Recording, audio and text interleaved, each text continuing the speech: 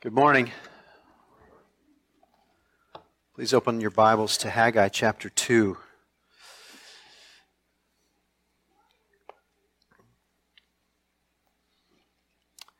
Every week I send a very brief synopsis of the sermon to the elders. Sometimes it's just a sentence and the scripture text, and it never ceases to amaze me how Pastor Jason week after week is able to preach the sermon to me by the songs that he chooses for us to sing. The things that we have just sung have prepared my heart to worship through this text. And brother, I'm thankful for you. Haggai chapter 2, our text this morning is the final 4 verses of this prophet. As you're finding your place there, let's stand and we'll read these final words, this final message of Haggai, and then we'll pray and ask the Lord's blessing on our time.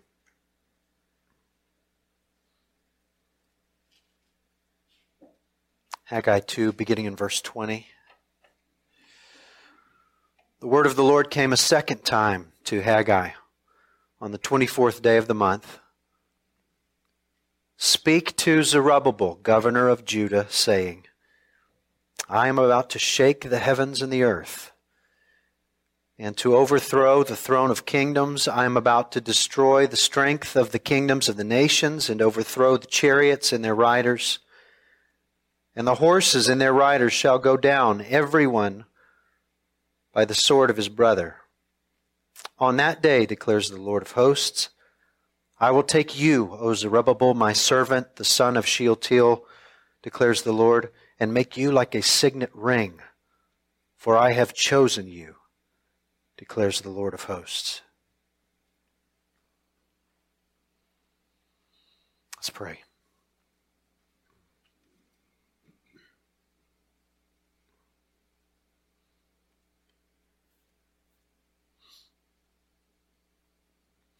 Father, glorious things you've written to us, and a glorious time you have put us in the history of salvation, in that we are able to read this prophecy on this side of the cross.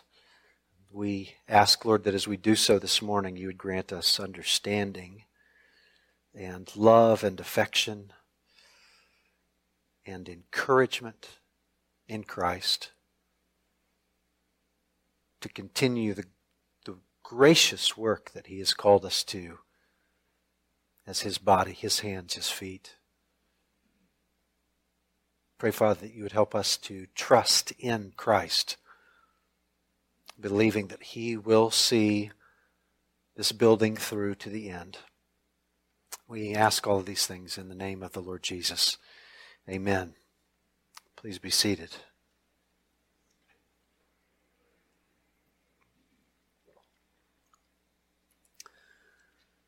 That boy's got an authority problem. There's a couple of different ways you could take that. One meaning we might witness if we were to take a little stroll down the hall here to the nursery, because the toddler community doesn't know much. They don't know how to use the bathroom appropriately. They don't know how to find and secure food and shelter, but they do know this. They don't want anyone telling them what to do. So, that boy has an authority problem, means that boy's having trouble submitting to the people in charge. And it doesn't really wear off after you leave that stage, does it? Many of us are still struggling with this. There's another sense in which we might understand that statement. That boy's got an authority problem. I counseled a young man years ago who had a corporate job as a project manager. And he was tasked with leading and held accountable for completing an enormous job that required the cooperation of a large number of employees, none of whom reported to him. In fact, no one in the entire company reported to him. On the organizational totem pole, he was the low man. And yet, he was the project manager responsible for getting this whole project done. That boy's got an authority problem.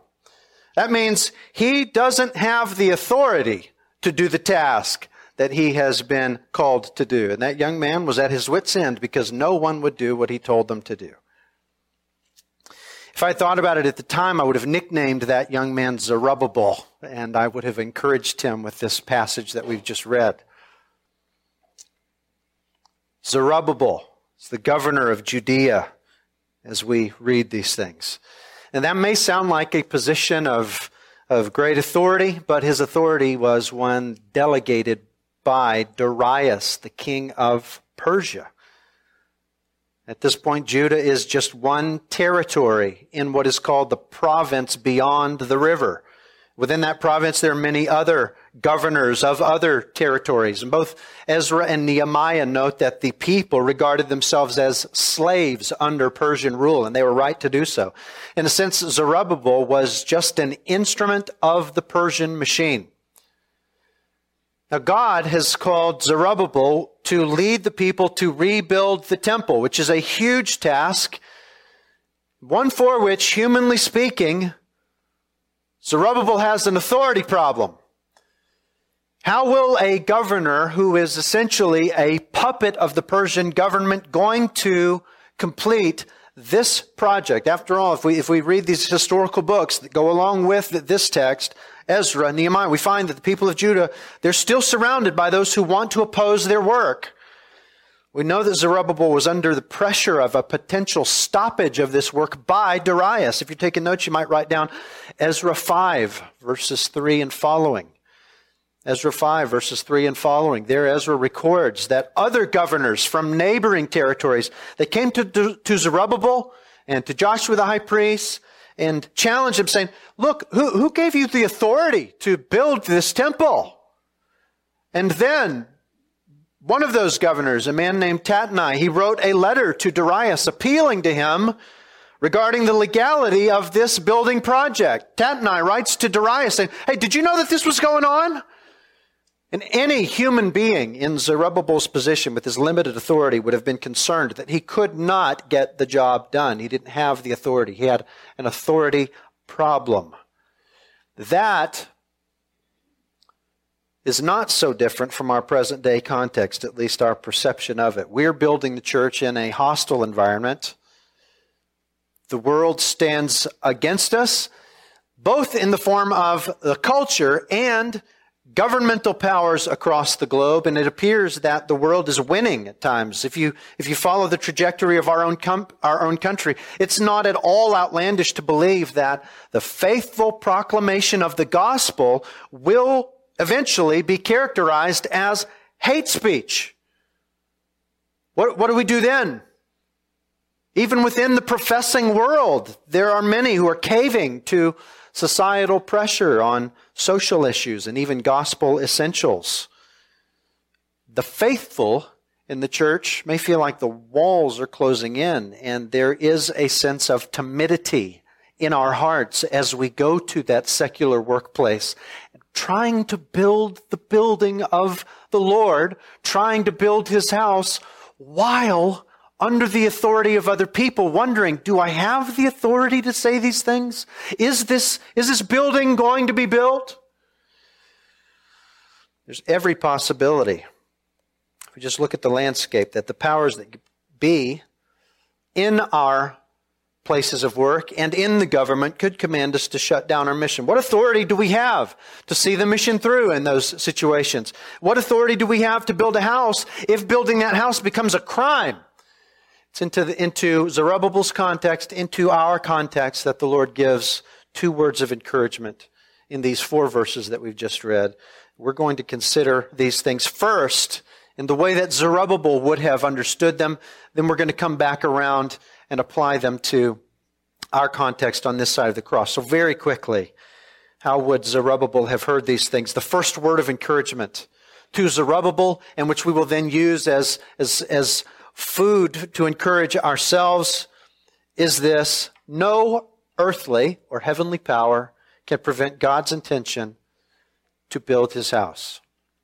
No earthly or heavenly power can prevent God's intention to build His house. So look again at verse 20. The word of the Lord came a second time to Haggai on the 24th day of the month, Speak to Zerubbabel, governor of Judah, saying, I am about to shake the heavens and the earth, and to overthrow the throne of kingdoms. I'm about to destroy the strength of the kingdoms and the nations, and overthrow the chariots and their riders, and the horses and their riders shall go down, every one by the sword of his brother. Now we've seen Haggai doing this before. He is using language, or we should say that the Lord is giving him language from the past to create an expectation for the future. The language that he uses here harkens back to the Exodus and its aftermath, with all the chariots and the horsemen of Egypt bearing down on God's people. They were surrounded, in a sense. They're backed up against the Red Sea. But what does God do? He drowns them in the Red Sea, kills them all.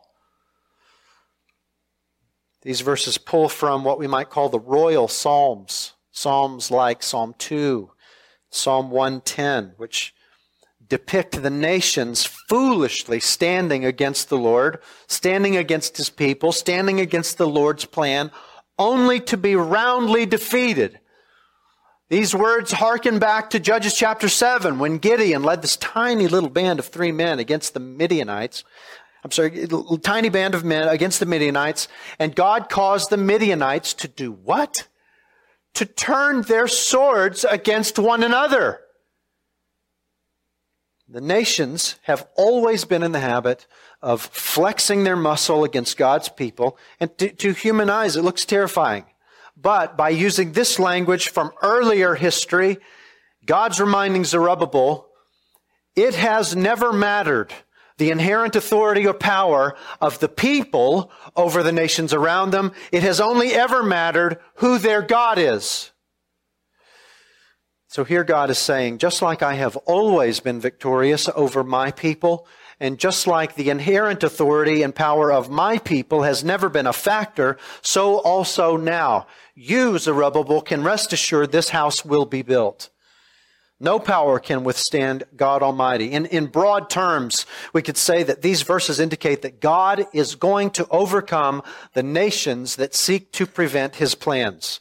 Strength of the nations, He'll overthrow their pride and glory, which is their chariots, their horses, their armies, is going to come to nothing.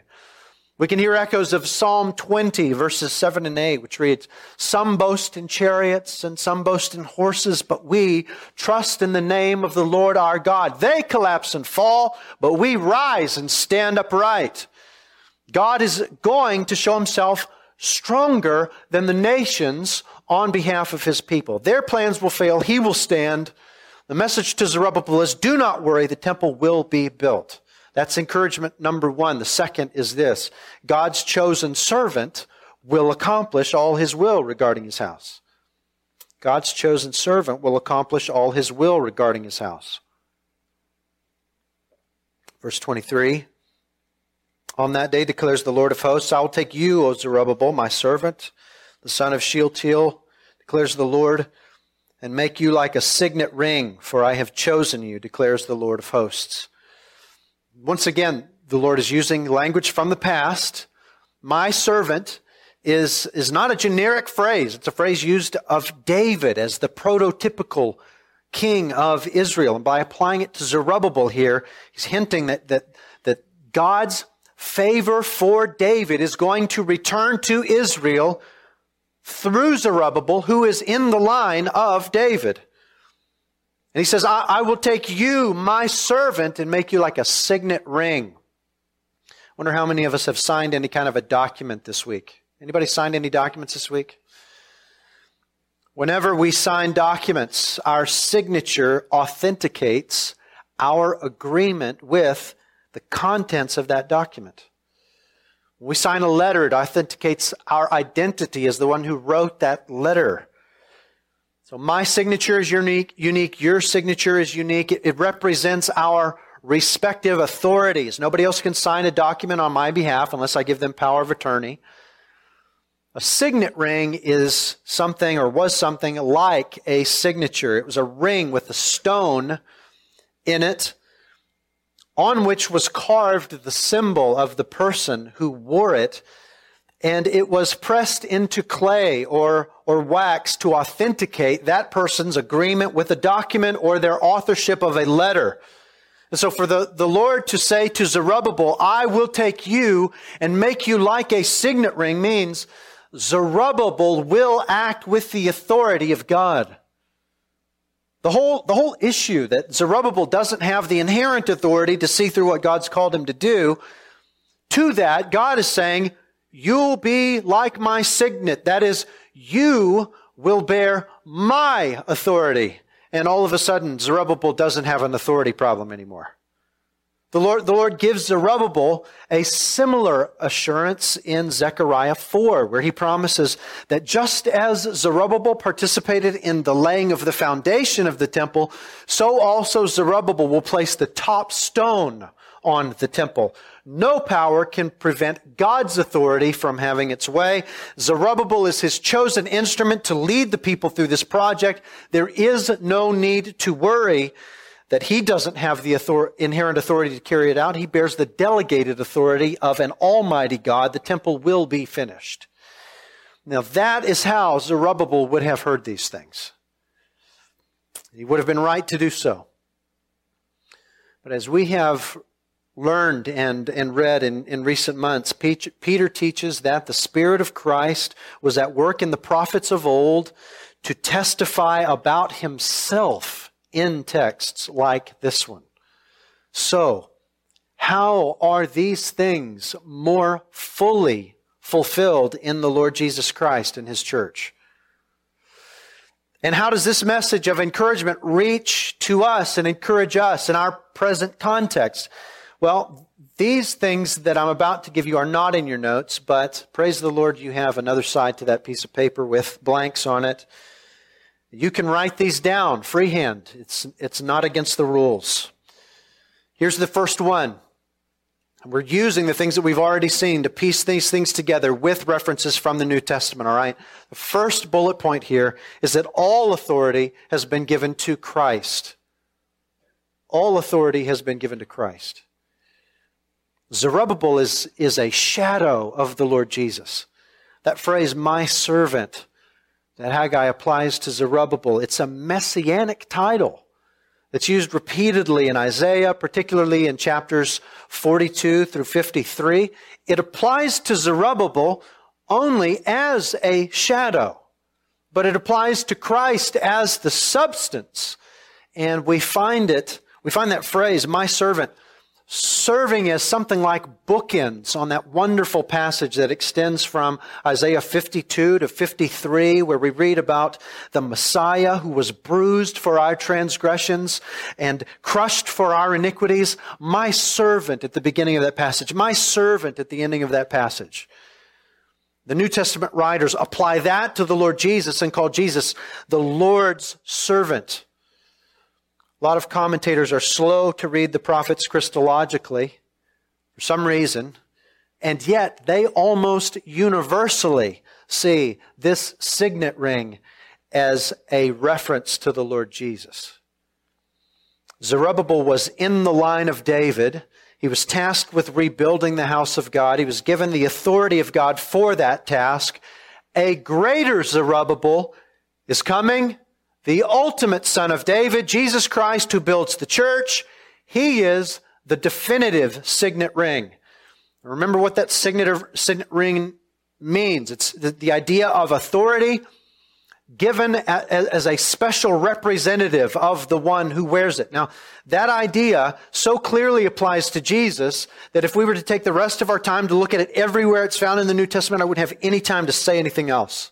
So I'm just going to give you a quick smattering of this from the New Testament. Where do we find that Jesus has been given the authority of the Father? We find it in places like Matthew 7:29, where Jesus had authority above the teachers of the law. We find it in Matthew 9:6, where he had authority to forgive sins. We find it in Matthew 10:1, where he had authority over unclean spirits. Listen, think about this with me for just 1 second. Jesus had such authority over these demons. They were so terrified of him that they didn't run from him, they ran toward him and begged for mercy. That is uncommon authority, and you see it nowhere else. Matthew 12:8. Jesus called himself Lord of the Sabbath. John 5:27. Jesus claimed that he had authority to judge. John 17:2. This is perhaps more outrageous than all the others. He had authority to give eternal life. All of these things and many others point to the fact that Jesus had authority to do things only God can do. Where did he get this authority? Is the question. Well, it was delegated to him from the Father, and we read this over and over in the book of John. I don't do my own will or act on my own authority, but I heal, I act, I speak, I judge on the Father's authority. That's John 5:27. John 7:17 and 18. John 8:28. John 10:18. John 12:49. John 14:10. John 17:2. Of course, the most famous declaration we find on the lips of a risen Christ in Matthew 28:18. All authority in heaven and on earth has been given to me. Jesus is the signet ring in the sense that all authority has been given to him by the Father, but there is another sense in which he is the signet ring of the Father, and that is that he carries the identity of the Father. Remember that the signet ring does that as well. It's got a signal carved into it, and that symbol represents the identity of the wearer. It's pressed into clay or wax, and that image represents the identity, the character of the wearer. And we read these kinds of things all over the New Testament. Hebrews 1:3, he is the radiance of the glory of God and the exact imprint of his nature. In Colossians 1:15, he is the image of the invisible God. In 2 Corinthians 4:6, for God, who said, let light shine out of darkness, he has shone in our hearts to give light of the knowledge of the glory of God in the face of Jesus Christ. John 1:18, no one has ever seen God. The only begotten God, who is at the Father's side, he has made him known. He has shown the Father to us. Jesus carries not only the authority of God, he carries the identity, the character of God in every way. He represents the Father in the Father's business, which brings us to the next bullet point that I would like for you to write down. Jesus is an unstoppable builder, shaking the nations. He is an unstoppable builder, shaking the nations. When we isolate this text in Haggai from its context, it's very easy to say, well, we're really just talking about here judgment. But the context is God's concern that his house gets built. He is encouraging Zerubbabel to stay the course in building the house by assuring him of success in building that house. And he assures him of success in building that house through his promise that he will thwart the opposition of the nations. Okay, so this is not just about judgment.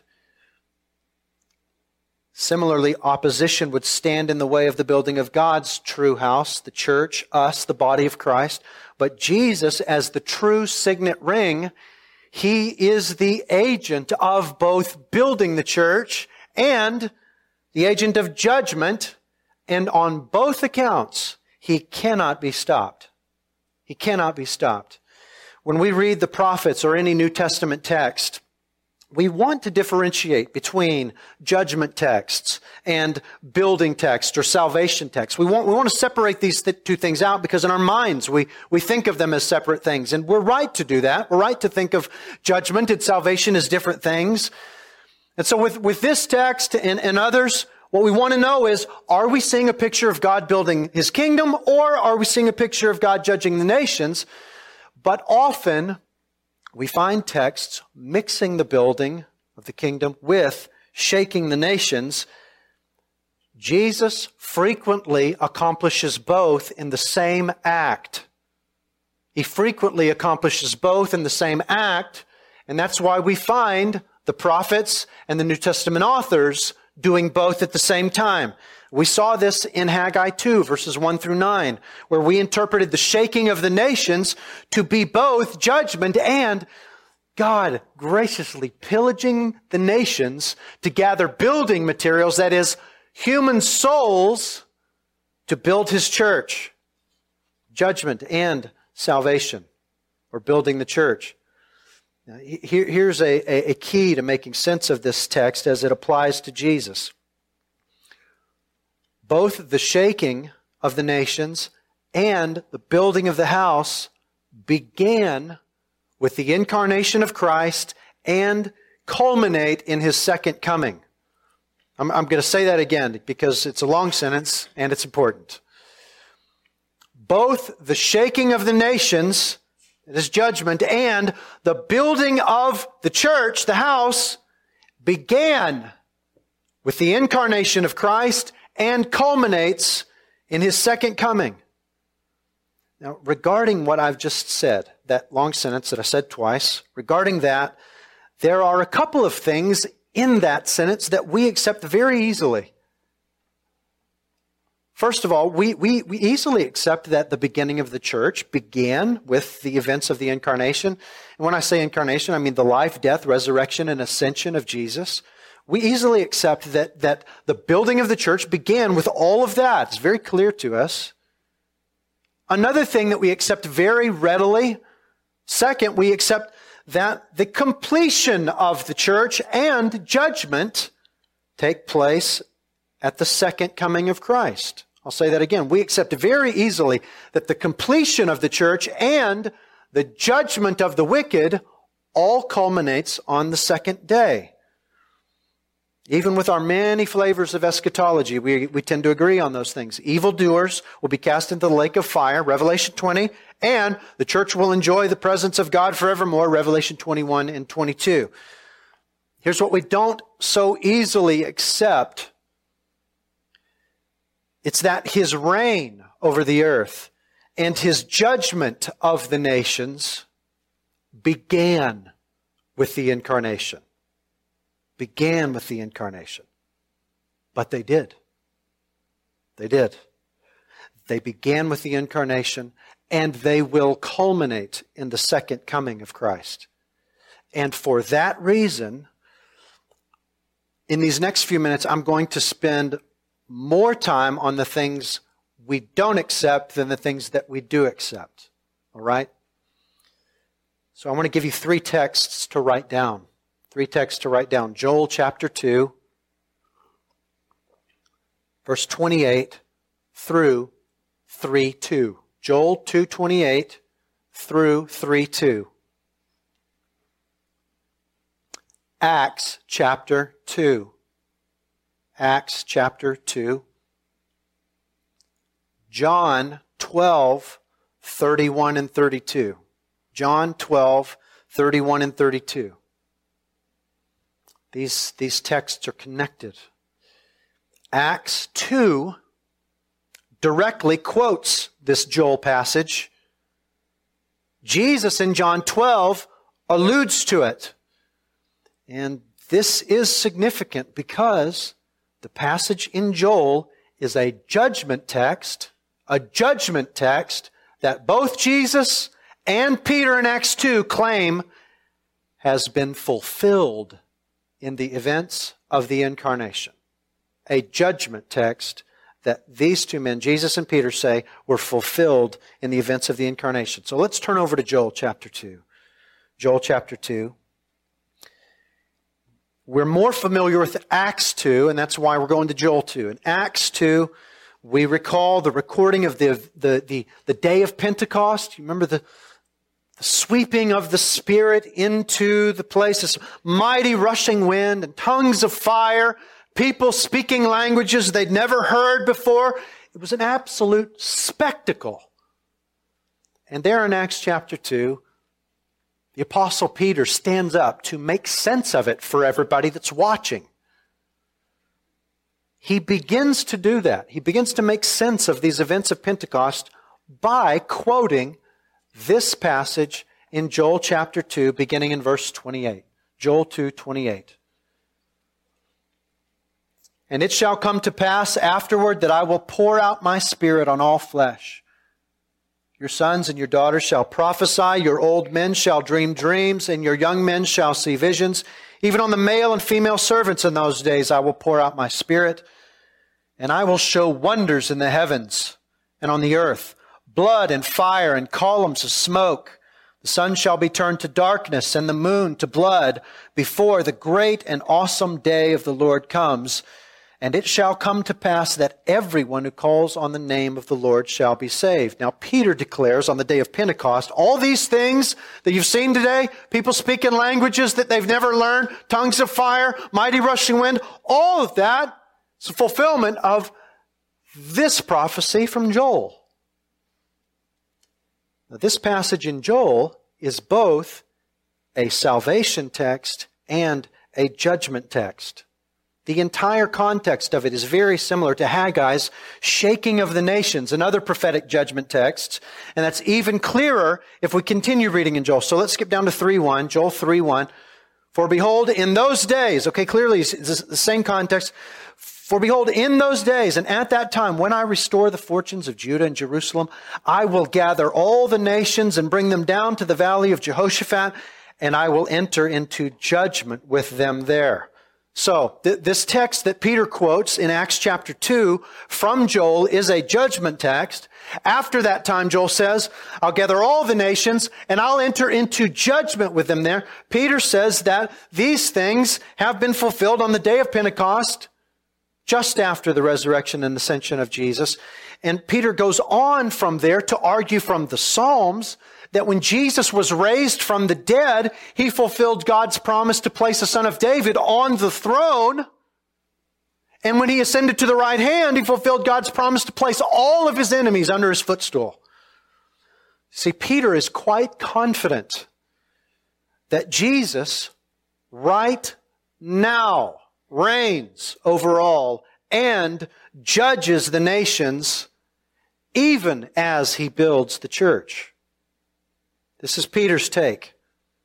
But what does Jesus say? Let's turn over to John chapter 12. John 12 records the events of the triumphal entry early in the chapter. Jesus has just in chapter 11 raised Lazarus from the dead, and there is an absolute fury among the Jews to kill Him now. They even want to kill Lazarus because Jesus is gathering people to Himself so quickly. And so we're getting very close to the crucifixion. This is after the triumphal entry. This is crucifixion week. Look with me beginning at verse 31. John 12:31. The Lord says, now is the time of judgment. Now is the judgment of this world. Now will the ruler of this world be cast out. And I, when I'm lifted up from the earth, will draw all people to myself. Now listen to me very closely. Some people would isolate verse 32 from the context to indicate that Jesus is going to draw all people to Himself for salvation. And that's right. But the context makes it clear that He is specifically pointing out judgment. Now is the judgment of this world, and when I'm lifted up from the earth, I'll draw all people to myself. Yes, when Jesus is lifted up from the earth on the cross, He's calling people to Himself for salvation, but He specifically says here, it's time for judgment, and that same act is bringing judgment upon people. See, Jesus here is alluding to the same passage from Joel that Peter uses in Acts 2. Joel says, I'll gather all nations and enter into judgment with them there. Jesus says, now is the judgment of this world, and I'll draw all people to myself.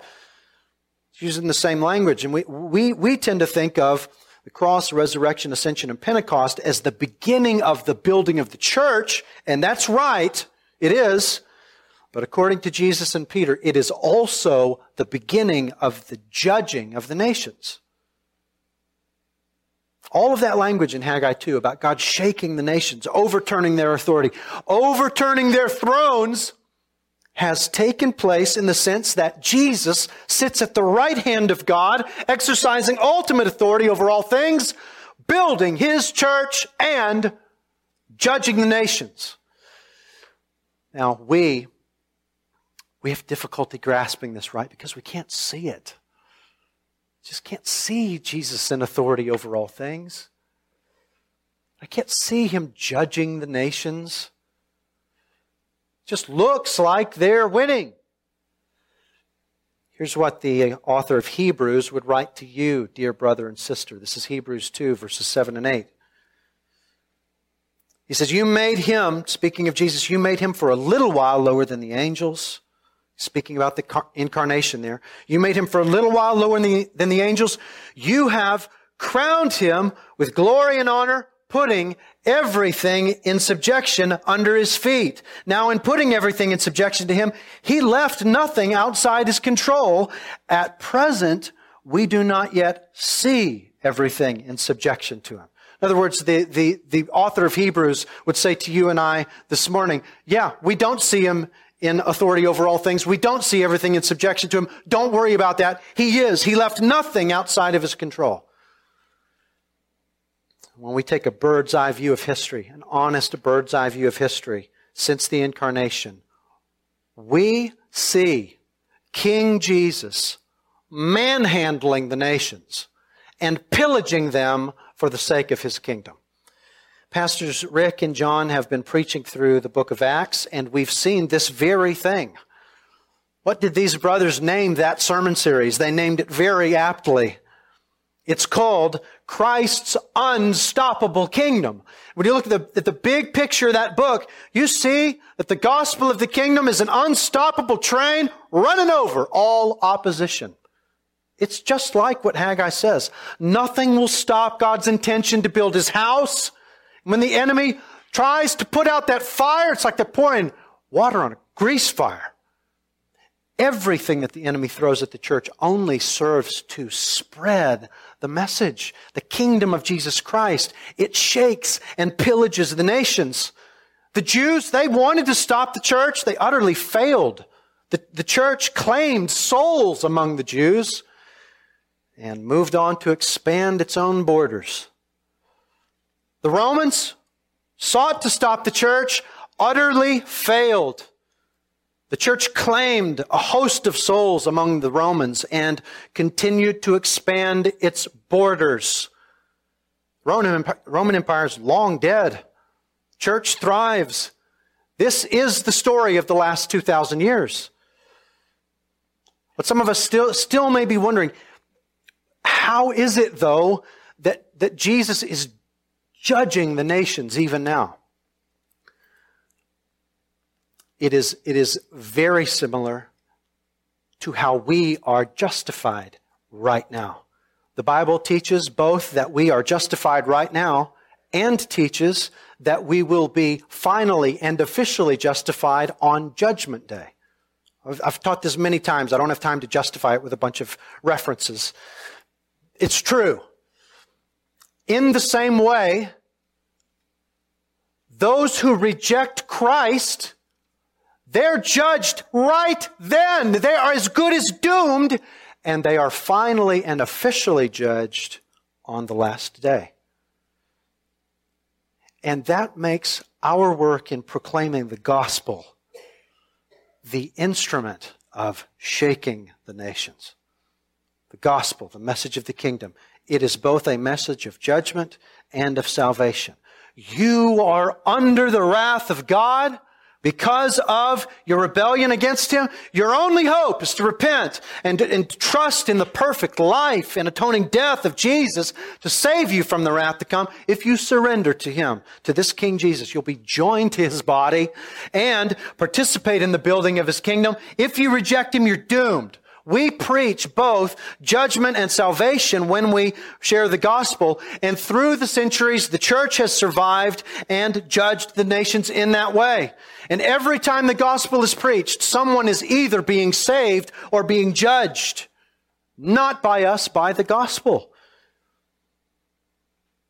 So we say to the world, if you would survive eternal wrath, cling to Jesus. You'll be part of His body. You'll survive the judgment. Otherwise, you'll suffer judgment forevermore. There's one eternal kingdom. It belongs to King Jesus. When they reject Him, they are judged. And finally, and officially judged on the last day. Jesus is already doing this even now. He's been doing it for 2,000 years. He will not be stopped.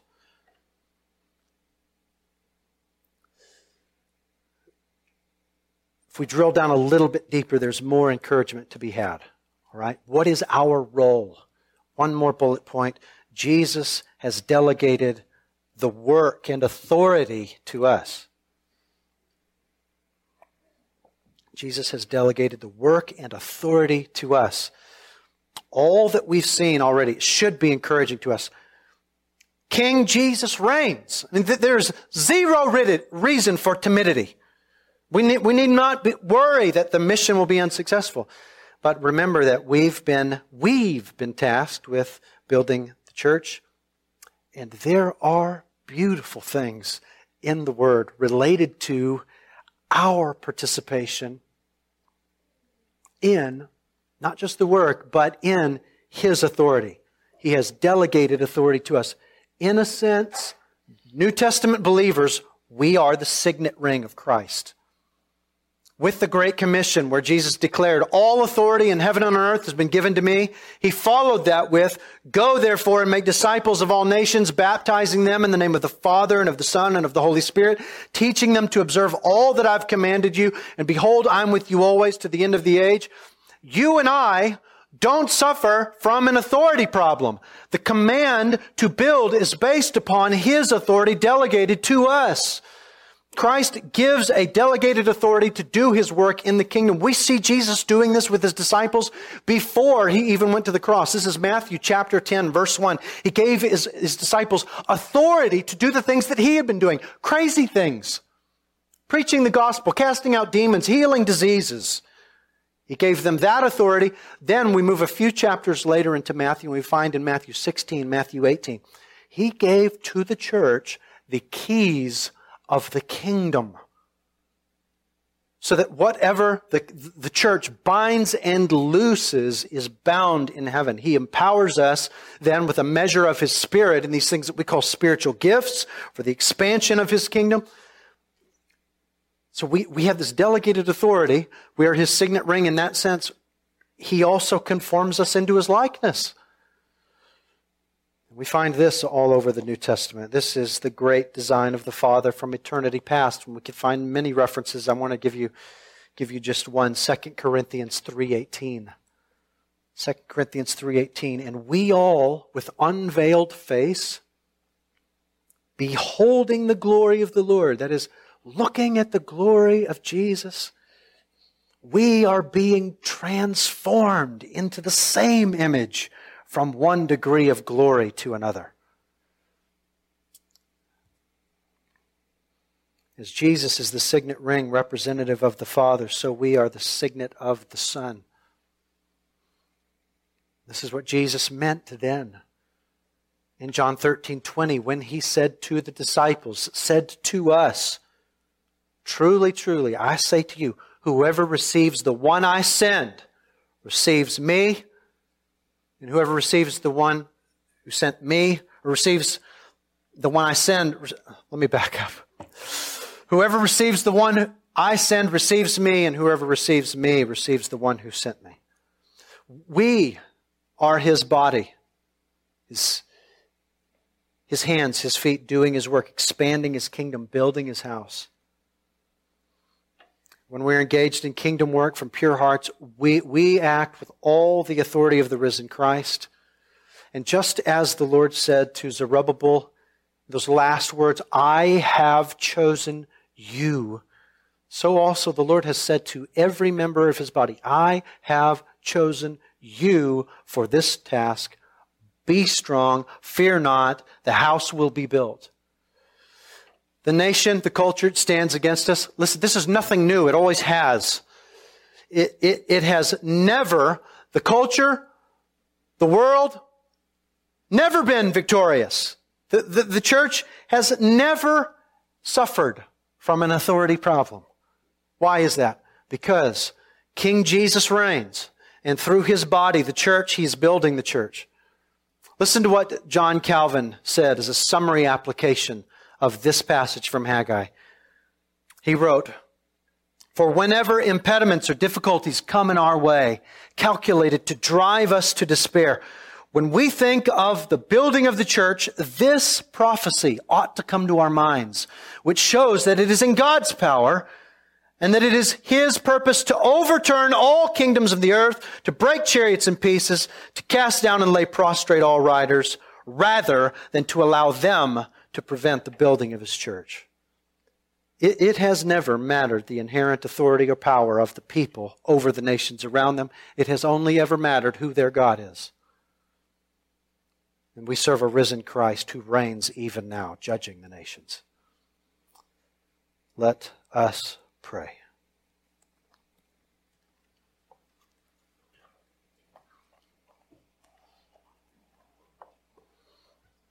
After we pray, we'll have a brief time of reflection before singing our final song.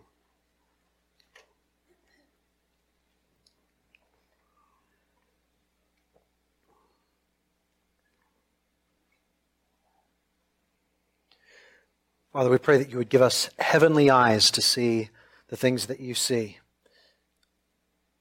And help us to use the Bible as the tool through which we would interpret all things in this world, our own hearts and minds, our own experiences, that we would interpret them by the Bible.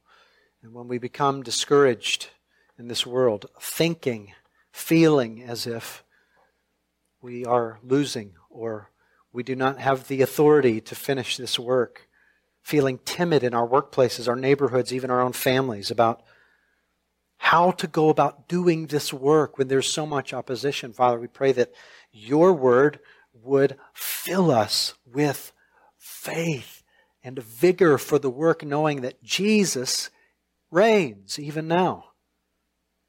He is an unstoppable builder. He is shaking the nations and always has been. Every time His word is proclaimed, He is saving and judging the nations, and all of this will culminate on the last day. We pray, Father, that You would help us to cherish the privilege of being delegated this work and authority by Him. You have given us all the authority that we need to build the church. You are writing the image of Christ on us that we might commend the gospel to the world. So, Father, help us to be strong and believe that this church will be finished. The body of Christ, universal for all time, will be finished to Your glory. We look forward to that day. We pray these things in the name of the Lord Jesus. Amen.